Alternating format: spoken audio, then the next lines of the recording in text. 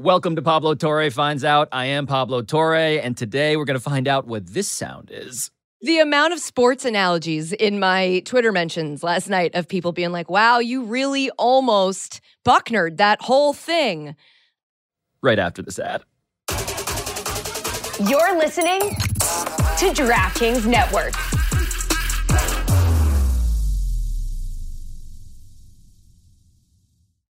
Many of us have those stubborn pounds that seem impossible to lose, no matter how good we eat or how hard we work out. My solution is PlushCare. PlushCare is a leading telehealth provider with doctors who are there for you day and night to partner with you in your weight loss journey. They can prescribe FDA-approved weight loss medications like Wegovy and Zepbound for those who qualify. Plus, they accept most insurance plans. To get started, visit plushcare.com/weightloss. That's plushcare.com/weightloss.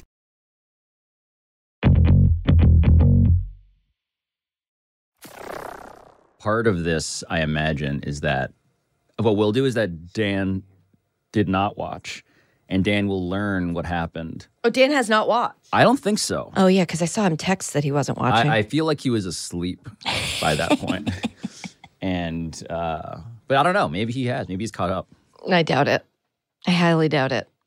Welcome to Highly Questionable. I'm Dan Batard. That's Pablo Torre and Katie Nolan. They're talking about me behind my back. We can't see that you're here. Before we've started. We didn't know you were here. That's not fair. Well, we're just talking about how you go to sleep at 4 p.m. now. Which is fine. That's dinner. No, dinner's at 4 p.m. Yeah, and then I need my digestive tract to rest, and then I go to sleep about 8 or 9. Yeah, I imagine you like a boa constrictor. Yeah, it's just slowly. You see like the cartoon refrigerator making its way through the outline of your body over time.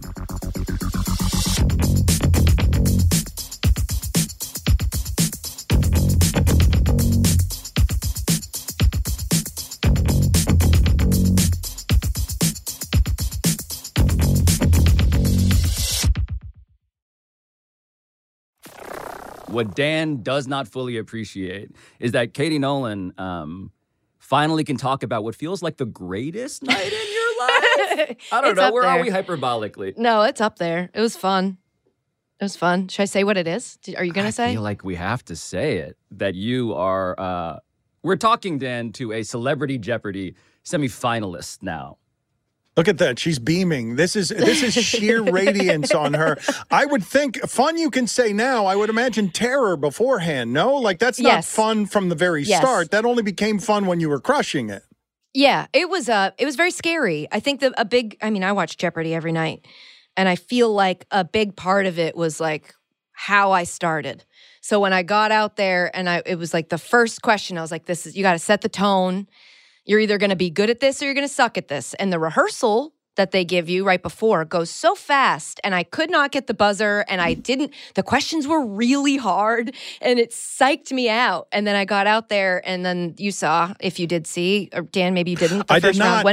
This is what I saw. Well. If I may, Katie, I'm sorry to interrupt you, but all I know is that I came in this morning and on my television, and it legitimately made me smile, happy watching my television to see that the Golics were talking on their DraftKings show about you. I couldn't hear. The sound was not up, but I saw a giant money total where you were, and also making me smile, $75 from the person next to you. I didn't see a third person. I just saw you had some giant amount of money, like $17,000, and then the person next to you had $75. Shout out Sherry Shepherd, the absolute sweetest woman on the planet. But that third person, a big you to them. Spoiler alert. Hold on.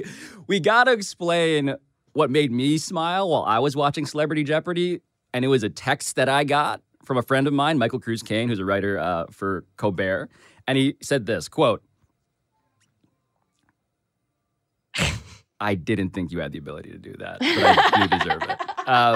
What Michael Cruz Kane texted me was, quote, what your girl Katie Nolan is doing on Celebrity Jeopardy right now is unkind. Because this is how this episode of Celebrity Jeopardy got going.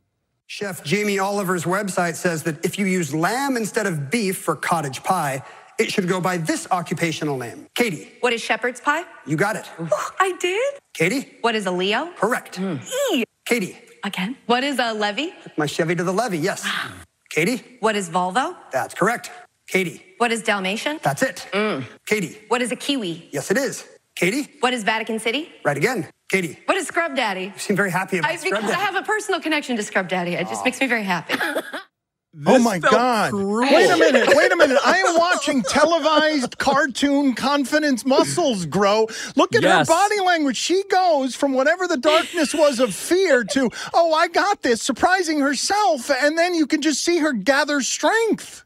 It was, and I mean this so sincerely, it felt like I was watching an athlete. A hot streak. Thanks. She's in the zone. Oh, in the zone. Yes, she's going to hit 11 straight shots. Feeling it. In fact, it felt more specifically like watching an NBA player in a celebrity basketball game. Yeah. Like, this person should not be, like, this is not fair. Even better, though, for dorks, it's the greatest thing. She's in the brain zone. She's not just in a zone. She's not just in a zone. She's in a zone where she's showing everybody that she's kicking ass at being smart. Or, and I don't have context for this, the other celebrities were terrible. No, they weren't. Well, they're Christopher Maloney. A former Jeopardy champion, former Celebrity Jeopardy champion, Christopher Maloney. From Law & Order, Christopher Maloney and Sherry Shepherd. You'll notice in that montage, if you're watching on the DraftKings Network or on YouTube, that their totals don't really go up at all. The first round was rough. Yours, though, it felt like watching an adult play video games against children. And here's the thing. They probably felt that way celebrity-wise. They were probably like, we are so famous, and who is this woman? Who's this I ringer? truly think that my whole career has been just to get famous enough so I can go on Jeopardy without having to take the test. And that's what I did.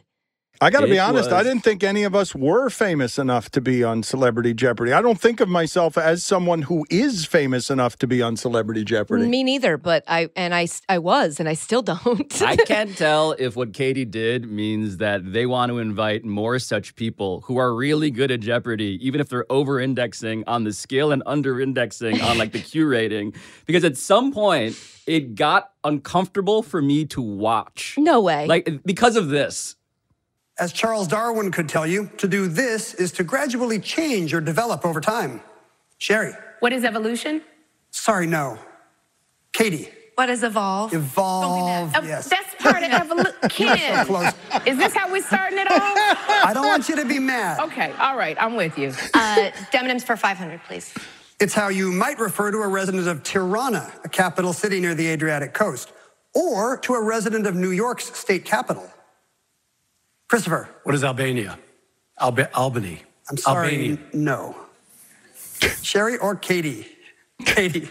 What is an Albanian? Pity. Yes, scoop it in there to pick up. I've done it twice right now. here. I've done it twice now. You know what? I'm not. If I need this money later, if I'm not doing well later, so I had I like to take you it. a boss lady, but I this like right you here, both so much. You gotta watch your mouth around her. She's listening to everything you two say. This means so much to me. She was dead. She was apologizing while for taking their dunking on money, them. for winning, and I'm sitting there and I still don't know what a demonym is. I still don't know. I don't either, to be quite honest.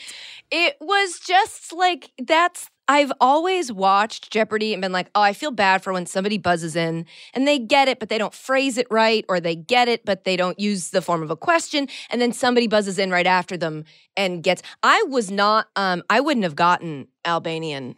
I wasn't. Without his help. I know now. Without his incompetence. You needed his incompetence. I know the capital now Katie, of Albania, Katie, but I you didn't had to then. feel like the universe, the cosmos, were just lobbing lobs to you where I don't know the answer, but these pitiful fools are going to give me the answer by playing poorly. Moron celebrities. No, they were so nice. I want to be clear. They were so nice, and I really, truly love them. I don't know if they love me, but I really did like them. I accidentally called Christopher Chris when I met him, and I was like very embarrassed because he was like, it's Christopher.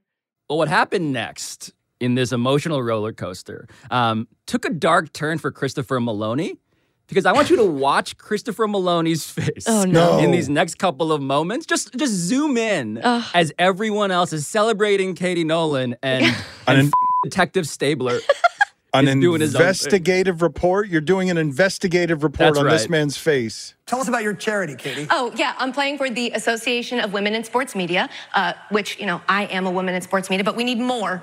Sports media is still like 80% male. So AWSM has campus chapters. They have a scholarship program, mentorship, networking events, just to try to bring more women and more unique voices into sports media. That's fantastic. Well done. Absolutely. Applaud, applaud, applaud. No! Nothing. Again, Dan, watch. Go slow on his face. He's got no time. He doesn't look like he wants women in sports media. What is gaslighting? That's the word, yes. You add $2,000. Christopher Maloney refusing to clap for women in sports media and then for your successful daily double did not feel accidental. So he was 2 people away from me. And so during the actual taping, I did not pick up on how mad his energy was. I don't know if he was mad. He was hostile. He seemed pretty mad. I don't know if watching it's mad. it back last night, I was like, oh, he's mad. I don't know if it's mad or hostile, but I can say without a word spoken that he is both not for women in the media and pro-gaslighting. It felt like. That's how it felt like to me. But the climax of this episode, and it is in so many senses a climactic thing, is Katie Nolan, Dan. Katie Nolan has more than twice as much money as the second place contestant, Christopher Maloney, as established. And then Final Jeopardy begins. What happens here? Everything. Don't mess with Texas. Sam Houston's troops shouted this 3-word battle cry while attacking Santa Anna's army at San Jacinto. 30 seconds, players. Good luck.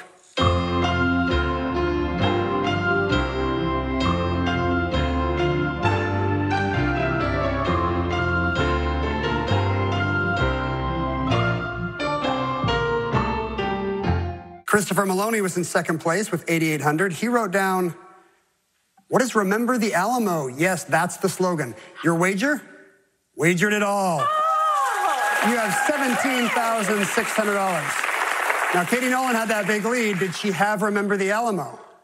I did. She did. Now, math not your favorite part of the game. Oh, no. You just had to wager more than 3,500. No. Right. And you're a champion. And I wagered 30. You wagered exactly 30. Oh, my God. Christopher and Katie are exactly tied.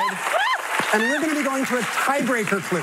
No, come on. Katie, Christopher, pick up your signaling devices. I'm going to read a single category and clue. I've never seen The first one of you to buzz in with the correct response is our winner and our semifinalist. But I do need a correct response.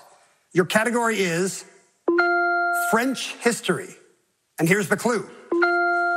Drink up. A famous New Orleans street is named after this dynasty that ruled France for most of the 17th and 18th centuries.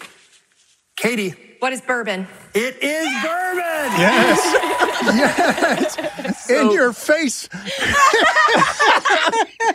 So what you're watching, and you got to watch this on YouTube or the DraftKings Network, is Christopher Maloney and Katie Nolan both arriving at the same exact total, $17,600, going to a sudden death clue-off.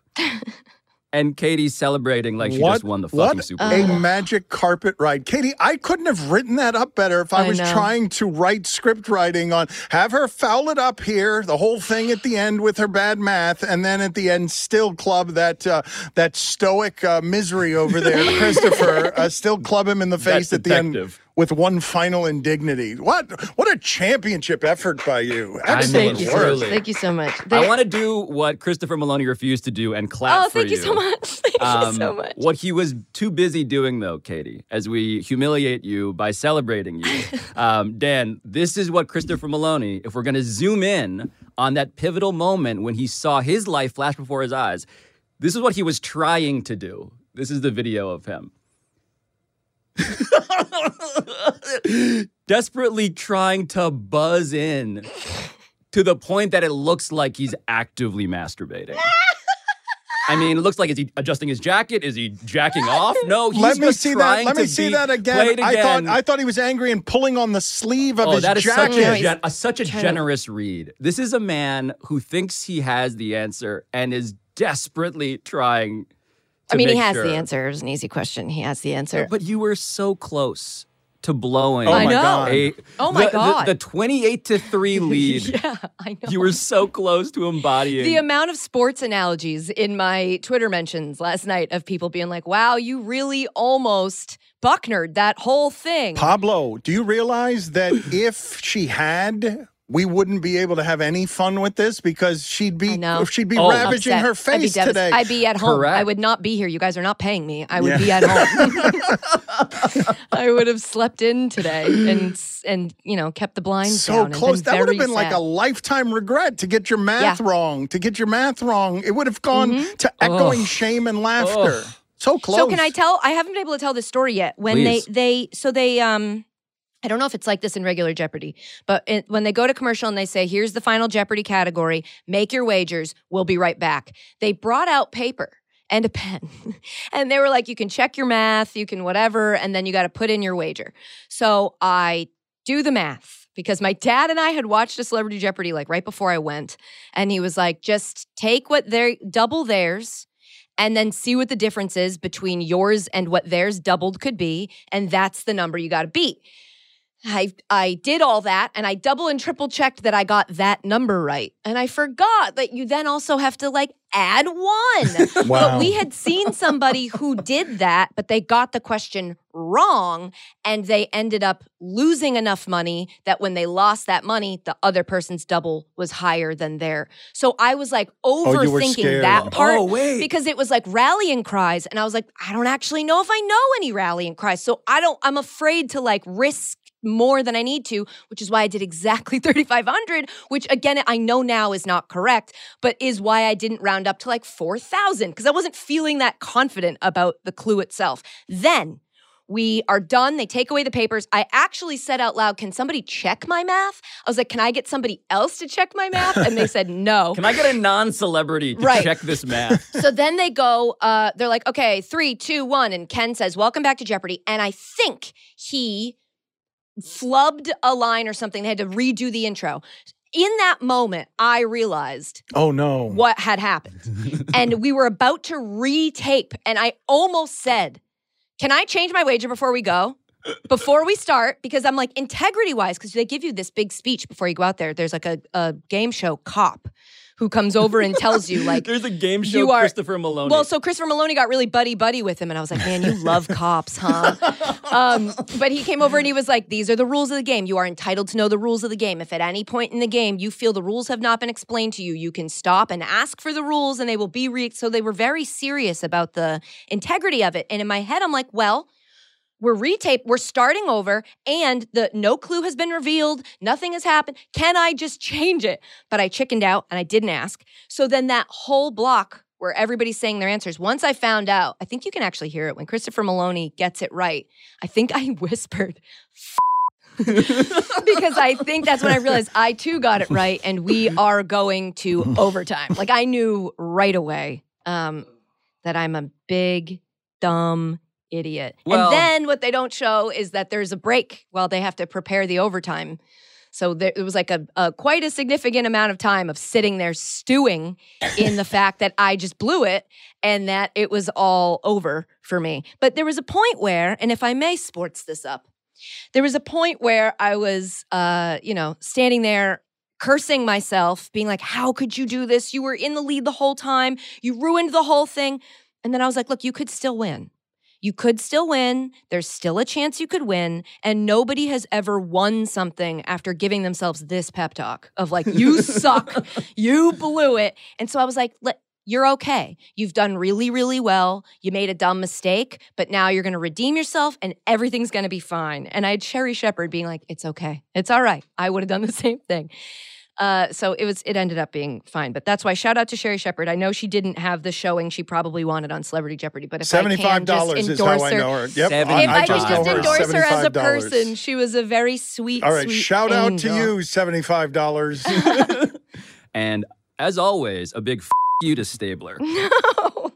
I wanted him to like me so bad, and boy, did I blow it. He did not. Yeah, you found out that he like hates me. you. I know. Katie Nolan found out. He found out hard. What is next for you in so this? next is the semifinals. So it'll be 3 people who did what I did. So won their episode, and then we meet in the semifinals. And then from there, one person will then go on to the final, which will be against 2 other people who made the same journey up a different side of the bracket. Damn. I do not know when it airs yet, but it has been taped. And I cannot say any more than that. Wow. It's this is the coolest. I know people are probably like, all right, Katie's been on everything talking about this, but like this is my peak. So thank you for letting me talk about it. I brought a story, but I guess we won't even talk about it. I wanted to talk about baseball, but no, I guess we can talk about Celebrity Jeopardy. No, we can do baseball if you want. No, I was completely kidding. This is the only reason I came. I don't even know what stories you guys brought. I'm gonna find out together with you.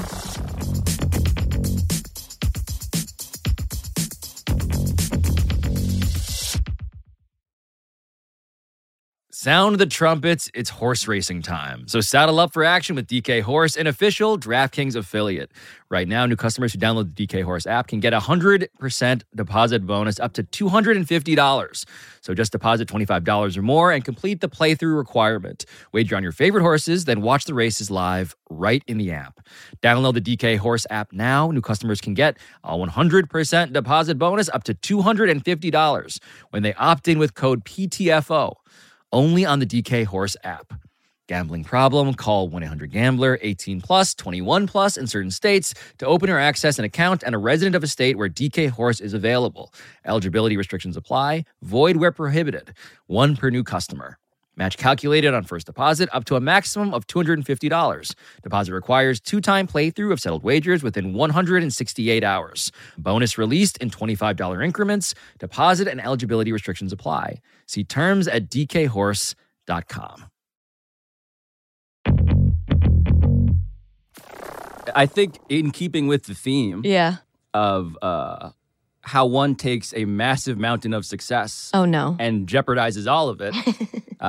Dan, do you want to go next? Yes, because I did not do this purposely to bother Katie, but I am fascinated by what is going on in New England because you get to that level of success where you have spoiled your fan base with 20 years of unprecedented football triumph. Like, I just can't imagine the excellence that the Patriots have gotten used to. So they now have to endure what is Mac Jones and a couple of losses here that are so painful that they disgrace and embarrass Bill Belichick and have people now tarnishing all of his past, saying Tom Brady is responsible for it, because as soon as Tom Brady not only goes to Tampa, but then goes through the gauntlet without Belichick of the quarterbacks, Drew Brees, Aaron Rodgers, and Patrick Mahomes, to win a title without Bill Belichick, all of a sudden the either-or game that we play on credit and blame makes Bill Belichick look pretty mediocre with a sub-500 record after Tom Brady. And so I ask you, Katie, what's fair criticism of Belichick when you've got a Boston radio host firing him after 2 games? Shocking. You've got Shannon Sharp saying, Dan, it's not just the Gasbags that we think of as Gasbags, by the way. Our very smart friend Dominique Foxworth said this. I'm happy about all of this because sometimes you get a little arrogant and you got to learn from a little discomfort. So I'm happy for Bill Belichick because now he's learning. Not only can you not substitute anybody in to be a coordinator or quarterback, and not only can you rely on your defensive acumen to strengthen your team throughout the course of this season, at some point you got to accept that you're not a genius. Not a genius. Yeah. Look, I'm not a coaching genius either. So I can't really critique it from that level of understanding. I just feel like we are so in sports media quick to be like, he's the greatest or he sucks and has no talent. And we never are very good at this in-between of like, there's a lot of factors that go into this. It was crazy to me when Brady left and everybody's like, we're going to see if it was Brady or if it was Belichick. Like what? It was probably both. It was probably both of them. It was probably a combination of the two.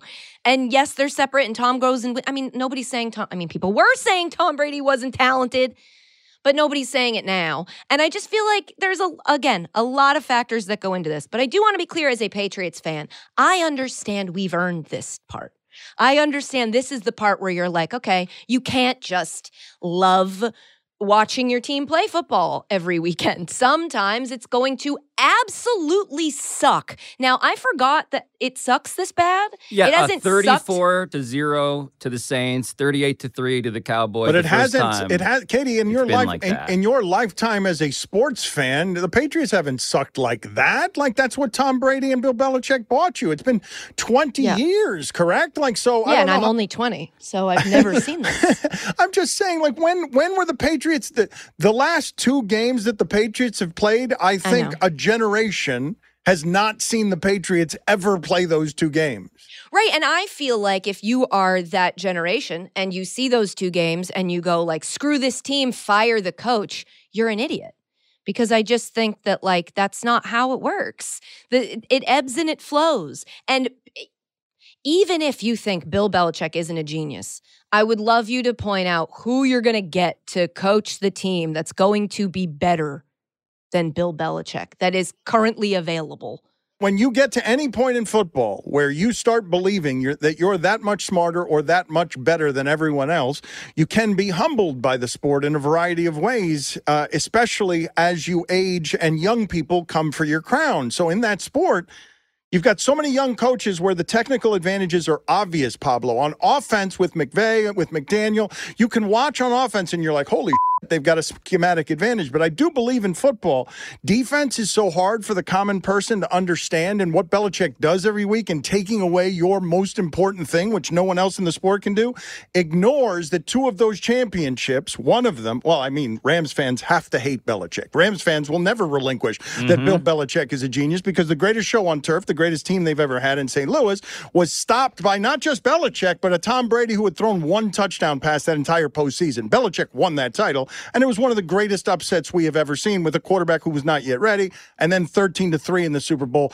That offense of McVay was very good, and he held it to 3 points. Like, 2 of the titles there were won by Belichick, and for some reason, because we can't explain it, because we don't know how he stops those things, we're not sophisticated enough, that genius gets forgotten because we can't explain it. Well, this is the bigger story to me, and it's not just about wanting to rub salt in Katie's wounds as a Patriots fan. It's about actually talking about what it means for genius to be conditional like this.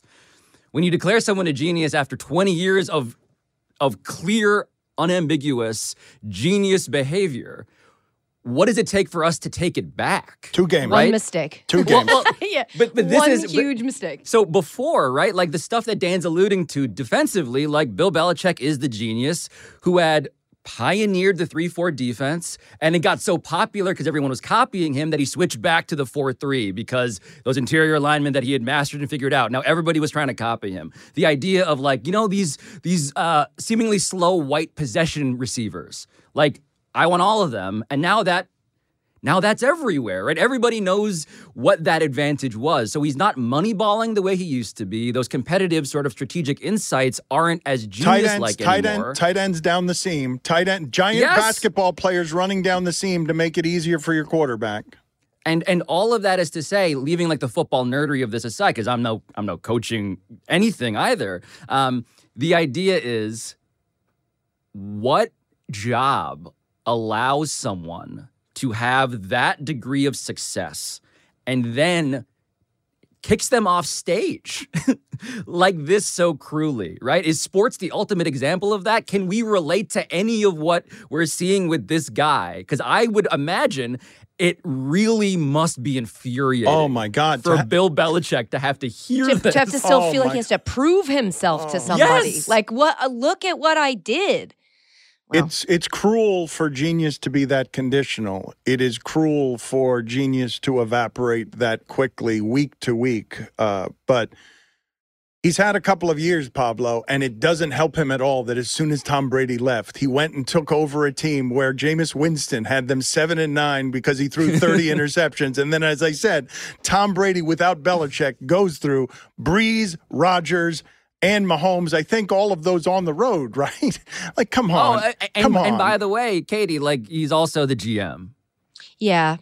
And so it feels like people generally, you don't want him to be the GM anymore, do you? I think that Bill should do whatever See, this is the behavior of a person who actually, like, feels like it feels I'm like emotionally connected. You owe him something. Yeah, I mean, in Bill we trust. From you. Like I just have that ingrained in Bill we trust. I assume he knows better than I do, and I just let him in football. Let me just be clear. I think I could take him on Celebrity Jeopardy. No, I think I could take him on. You would kick his I don't think he knows that jumpsuit-wearing puce ass. is a shade of red. Yeah, he thinks demonym is a slur. I don't. It's hard for me to. Who the hell am I to sit here and criticize Bill Belichick is what's happening Pablo, in my head right now. I'm with Katie on this part of it, right? Because I'm going through this in Miami, right? Like I was just having this conversation with Mike Ryan, who feels after 20 years of Pat Riley making the Heat matter, the way he made the Knicks matter, the way that he made the Lakers matter, they're fed up because that's right. No, you're going through that with him, exactly. But I'm going through it from this angle, right? I'm like, because people are coming at me and like, Dan, you're not going to criticize anything about Riley? And I'm like, look, at some point, I have to say that somebody obviously has a level of expertise over what they're doing that is above my critique. It's above my pay grade. He obviously knows, Belichick and Riley clearly know something about sports leadership that I am not sophisticated enough, smart enough, worthy enough to do too much questioning of, because they've done it so long that they can know more than I do. I'm with Katie on this. I'm not so arrogant, and I can be pretty arrogant about know-it-all. I am not so arrogant that I would think that I can criticize these people. My guess is that their process is usually pretty good, and sometimes the results aren't, and I have to trust their process because they care more and know more about their process than I do. Yeah, I am glad that we finally arrived at the fact that we all need to trust the process. Oh my God, you would. I mean, that's so lame that's where you would take that. So I feel lame. Like that is objectively what the lesson is from the winning. Look, I'm talking about Belichick and Riley. You're talking about Sam Henke. That your process is so not trustworthy. He would kill Celebrity Jeopardy. You think? You think? He would lose. He would be I'd be calling him $75. Oh, shout out Sherry Shepherd.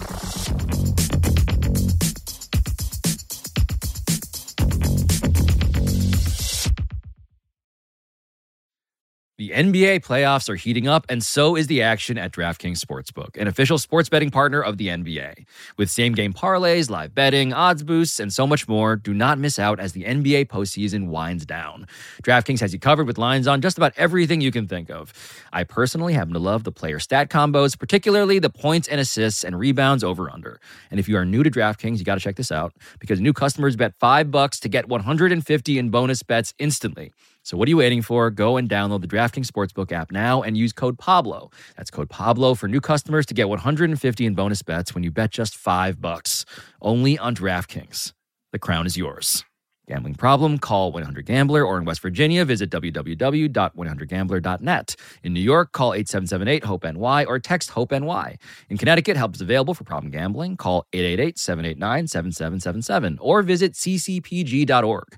Please play responsibly. On behalf of Boot Hill Casino and Resort in Kansas. 21 plus age varies by jurisdiction. Void in Ontario. Bonus bets expire 168 hours after issuance. See dkng.co/bball for eligibility and deposit restrictions, terms, and responsible gaming resources. So what I brought to the discussion today is an interview I saw with Patrick Stewart. And I don't know if you guys appreciate the legacy, the institution that is Patrick Stewart, but one of our great actors, truly like what I imagine when I think of like classy, older British gentlemen. And what he said in this interview with Esquire was this, quote, "If I'd started therapy earlier, it would have benefited me sooner. Now I'm no longer afraid of talking about my childhood," end quote. And I bring this to you not because I want to like plumb the depths of Patrick Stewart's childhood, but because I feel like my grand hypocrisy in 2023 is that I know all of the upside from friends, family members of therapy, and I have not gone, and I'm constantly sort of calibrating like, am I fooling myself into thinking that I'm the one who doesn't need to go, even as I recommend to everybody, like, trust me, this is a thing that is so helpful. And so what I want to find out from you guys is when I say a quote like that from Patrick Stewart, how do you hear it because I know both of you guys have personal experiences that I don't want to be too invasive about asking you to share. Who's going first? I'm happy to. I don't mind this level of vulnerability. I found therapy hugely, hugely useful. I don't know in this case whether I would make it about, parents and upbringing, although that's part of it. I would say the greatest tool that it has given me is an awareness, or more of an awareness of my blind spots and where I have to be forgiving of myself. What led me to therapy was traumatic enough that I will tell you this story. I don't think I've told this story before, but so my father loses his job, and he's a Cuban exile, and his whole identity is tied up in the idea of work, and work is what will get you to freedom. It's the most important thing. He loses his job, and he has a breakdown, like just a total breakdown on a cruise with my mother that was meant. I was happy. I was so happy. Dad, you're retired. I gave them the cruise so that he would sail into the next part of his life, and he had a breakdown on the cruise ship, and when they come back, I have to go to see him in what is an asylum. And at the time I'm going to see him, somebody is clucking like a chicken in the corner. And it's a place that's scary to me. And my mother passes out in his arms as we're getting there. And so the trauma of that was such that I'm like, okay, I've got to analyze everything. I'm in charge here of whatever this delicate family balance is here. And I've got to reach adulthood. And I've got to do some things that examine, because I don't think a lot of people go to therapy just because they're looking for self-improvement. In fact, Pablo, I don't know that how you feel about your life or your balance or your general happiness, I think something would have to go wrong generally or not feel right to push someone into that. Otherwise, they think they got it figured out. But so the last 15 years, and I've been rigorous about finding the right people to do this with, I have found that having that vulnerability and the ability to place it somewhere helps me just with an assortment of tools that, among other things, help me be more forgiving of myself and give me some awareness in places where I could have used it that make me more adult.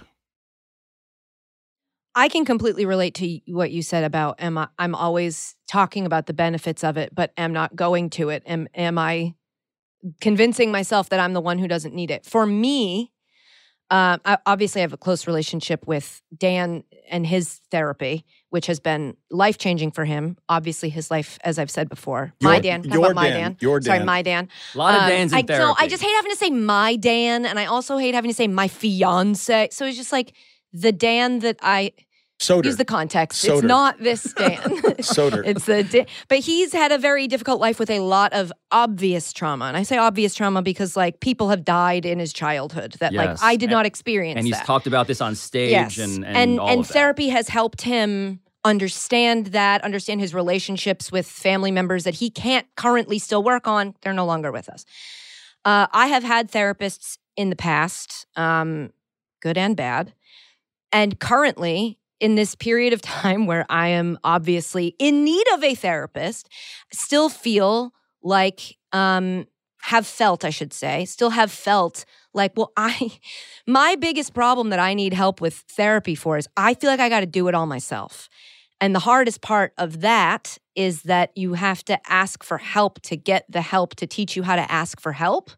And it feels impossible to me because it's like, oh, no, I can figure it out. I will get a therapist once I blank. I keep putting off we've talked about this a little bit on your show, Dan, current Dan, about how I've put off the process of finding a therapist because I'm, first of all, terrified of finding a therapist that I don't match with, and people should know that does happen. Right. Well, that's one of my questions is just the matchmaking part of it. It sucks. It's the worst part. It's dating without any of the benefits.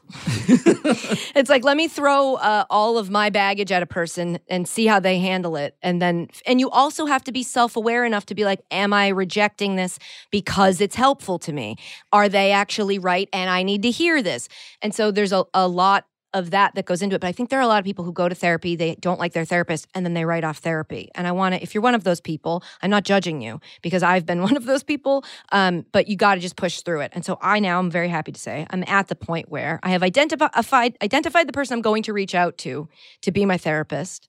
And now I just have to force myself to sit down and reach out to that person. And so it's like anything, If you're like me and you feel like you have to fix all your problems, you don't, and you can just ask for help. And guess what? If it doesn't go well, you can stop doing that and then do it again a different way. Like, it just feels like everything I do, I'm always like, this has to be the greatest thing I've ever done, instead of just like, just go talk to a person about all the things you feel. And that part is the part that I know I benefit from socially. And this is not a substitute for therapy, this segment. No. But I sense the value of talking about stuff to other human beings. Like that most basic tool, Dan, of like, you cannot internal monologue your way to where you want to be when you're dealing with what's hard in your life. And so when it comes to the toolkit, right, you referenced, Dan, the tools that you did not have that now you have. What does that mean practically? Like, again, I don't want to turn this into a commercial for therapy as a concept. I don't think that's needed. But I am curious, Dan, like, what practically you have found to be useful in that toolkit.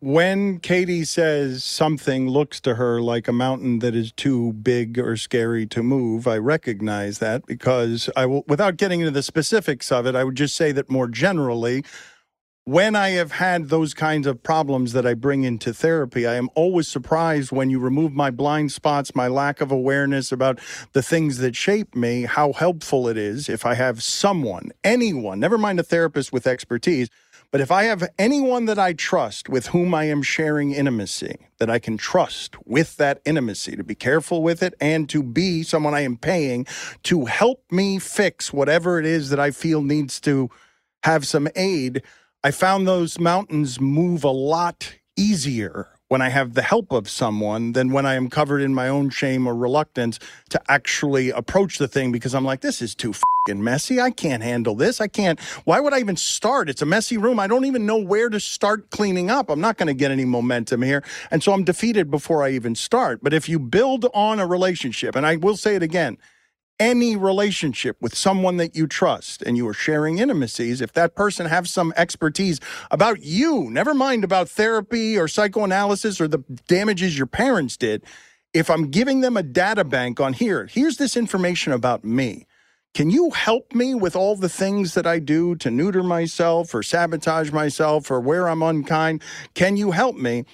Intimacy with someone you trust is the most beautiful and helpful thing when they can help you. And so I've finally gotten, man, my therapist was next to my brother's deathbed with me, like holding my hand in his.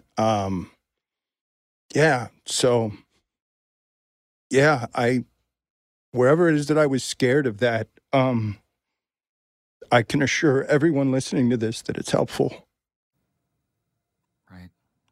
Right.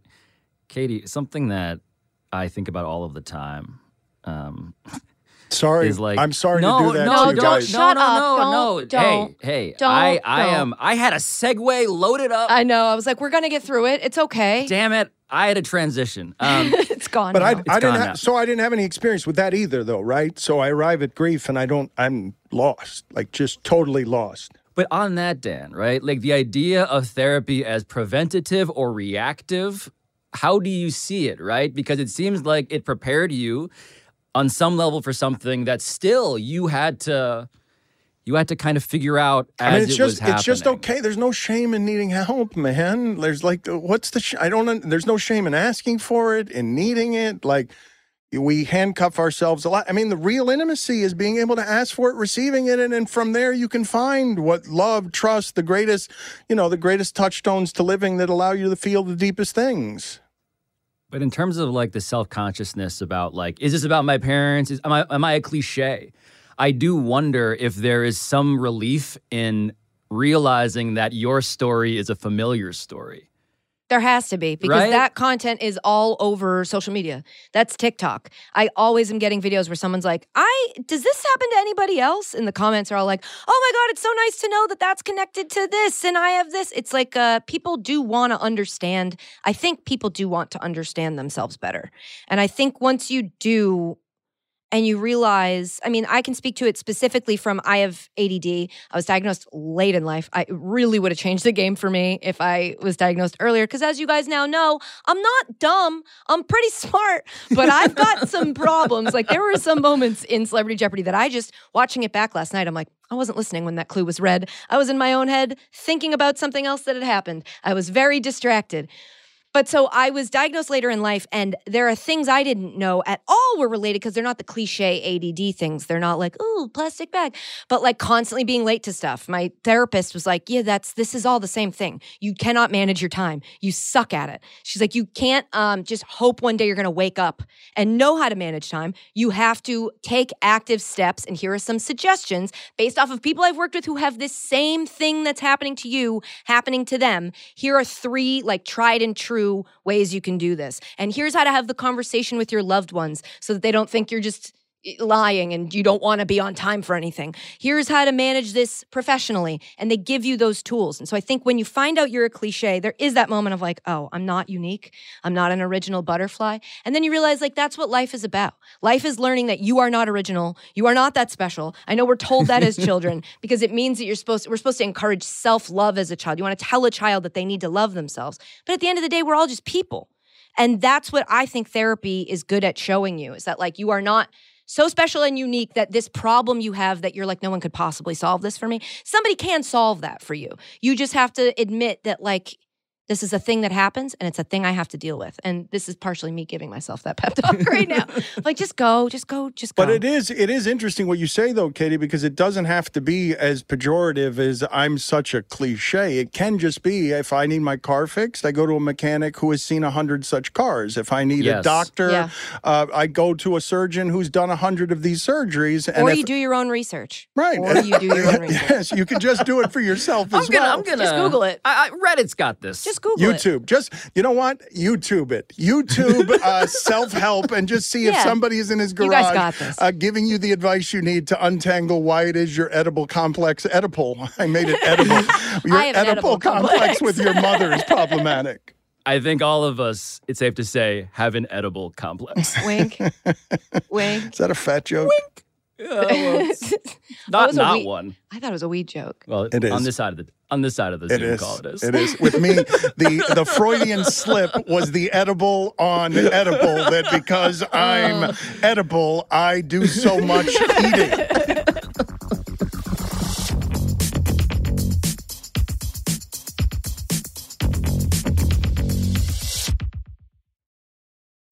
When you need mealtime inspiration, it's worth shopping Kroger, where you'll find over 30,000 mouth-watering choices that excite your inner foodie. And no matter what tasty choice you make, you'll enjoy our everyday low prices, plus extra ways to save, like digital coupons worth over $600 each week. You can also save up to $1 off per gallon at the pump with fuel points. More savings and more inspiring flavors make shopping Kroger worth it every time. Kroger, fresh for everyone. Fuel restrictions apply.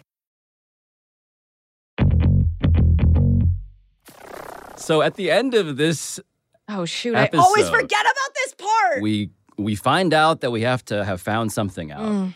And Dan, I'm going to ask you to go first because Katie clearly is still contemplating her findings. I am happy to go first because I cannot say that this happens to me very often watching television. What I learned today is that if I see on television Katie Nolan genuinely joyous, then I too get to live vicariously through that joy, because I was surprised that I was made happy by seeing her that happy. I did not underestimate her. I didn't have anything in the way of expectations for what it is that would be. The only way I process it was I would be scared of doing that. I don't know that I would be somebody willing to have the bravery to do that because I would fear getting embarrassed. So when I saw her crushing it, it was one of the highlights of my day to see her that happy, because I know how good that had to feel. Restorative good that had to feel for her to be able to enjoy that. And forgive me if I'm going too close to the lights here, Katie, but in watching what a bad fit and how much it must have hurt you to go from ESPN to baseball and have Apple and baseball like sort of reject who you are, it made me it made me very happy to see you in front of lights you care about more than that, glowing and happy and radiant. And it gave me genuine borrowed joy. It was like watching a great athlete finally get into an offense that fits them. It was like, yes, I want to watch this.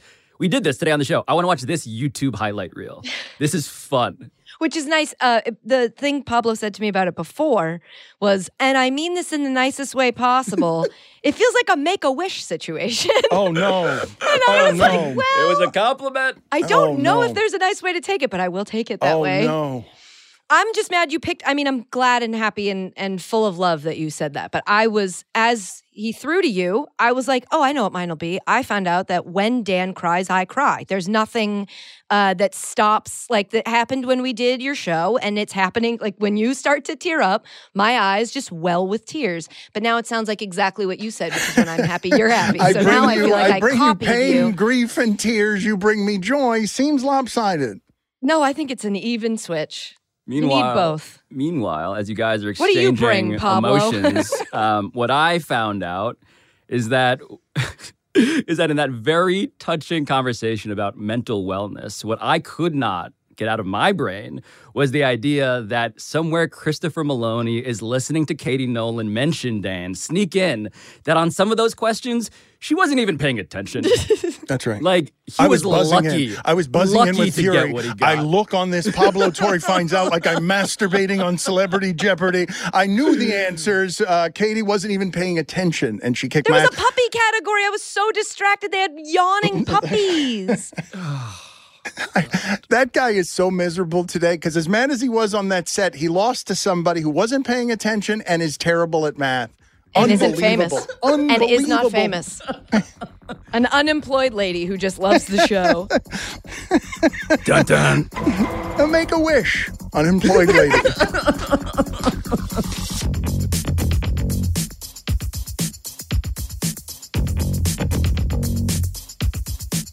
If you do not know who Elliot Stabler is, if you have not watched hundreds of hours of Law & Order like I have, please get familiar and appreciate the feud that Katie Nolan is engaged in.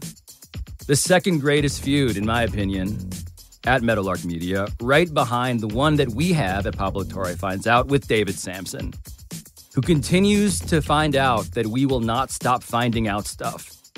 Thanks to Michael Antonucci, Ryan Cortez, Sam Daywig, Patrick Kim, Neely Lohman, Rachel Miller-Howard, Carl Scott, Ethan Schreier, Matt Sullivan, Chris Tuminello, as well as studio engineering by Viridian Tech, post-production by NGW Post, our theme song by John Bravo. And yes, enjoy your weekend, unless, of course, you are Christopher Maloney. I will talk to you next week. Everyone is talking about magnesium. It's all you hear about. But why? What do we know about magnesium? Well, magnesium is the number one mineral that 75% of Americans are deficient in. If you are a woman over 35, magnesium will help you rediscover balance, energy, and vitality. Magnesium supports more than 300 enzymatic reactions in your body, including those involved in hormonal balance. From functional medicine doctors to mental well-being and female hormone experts, we all know that magnesium is the one mineral to improve all aspects of well-being and health. But which one? Magnesium Breakthrough from Bioptimizers, the trusted choice recommended by leading experts with 7 best-absorbed forms of magnesium to ensure your body receives the support it needs for overall well-being. Go to bioptimizers.com/balance today and use code BALANCE10 for 10% off. Support your journey to wellness at bioptimizers.com/balance. Magnesium Breakthrough from Bioptimizers, your foundation to optimal health and vitality.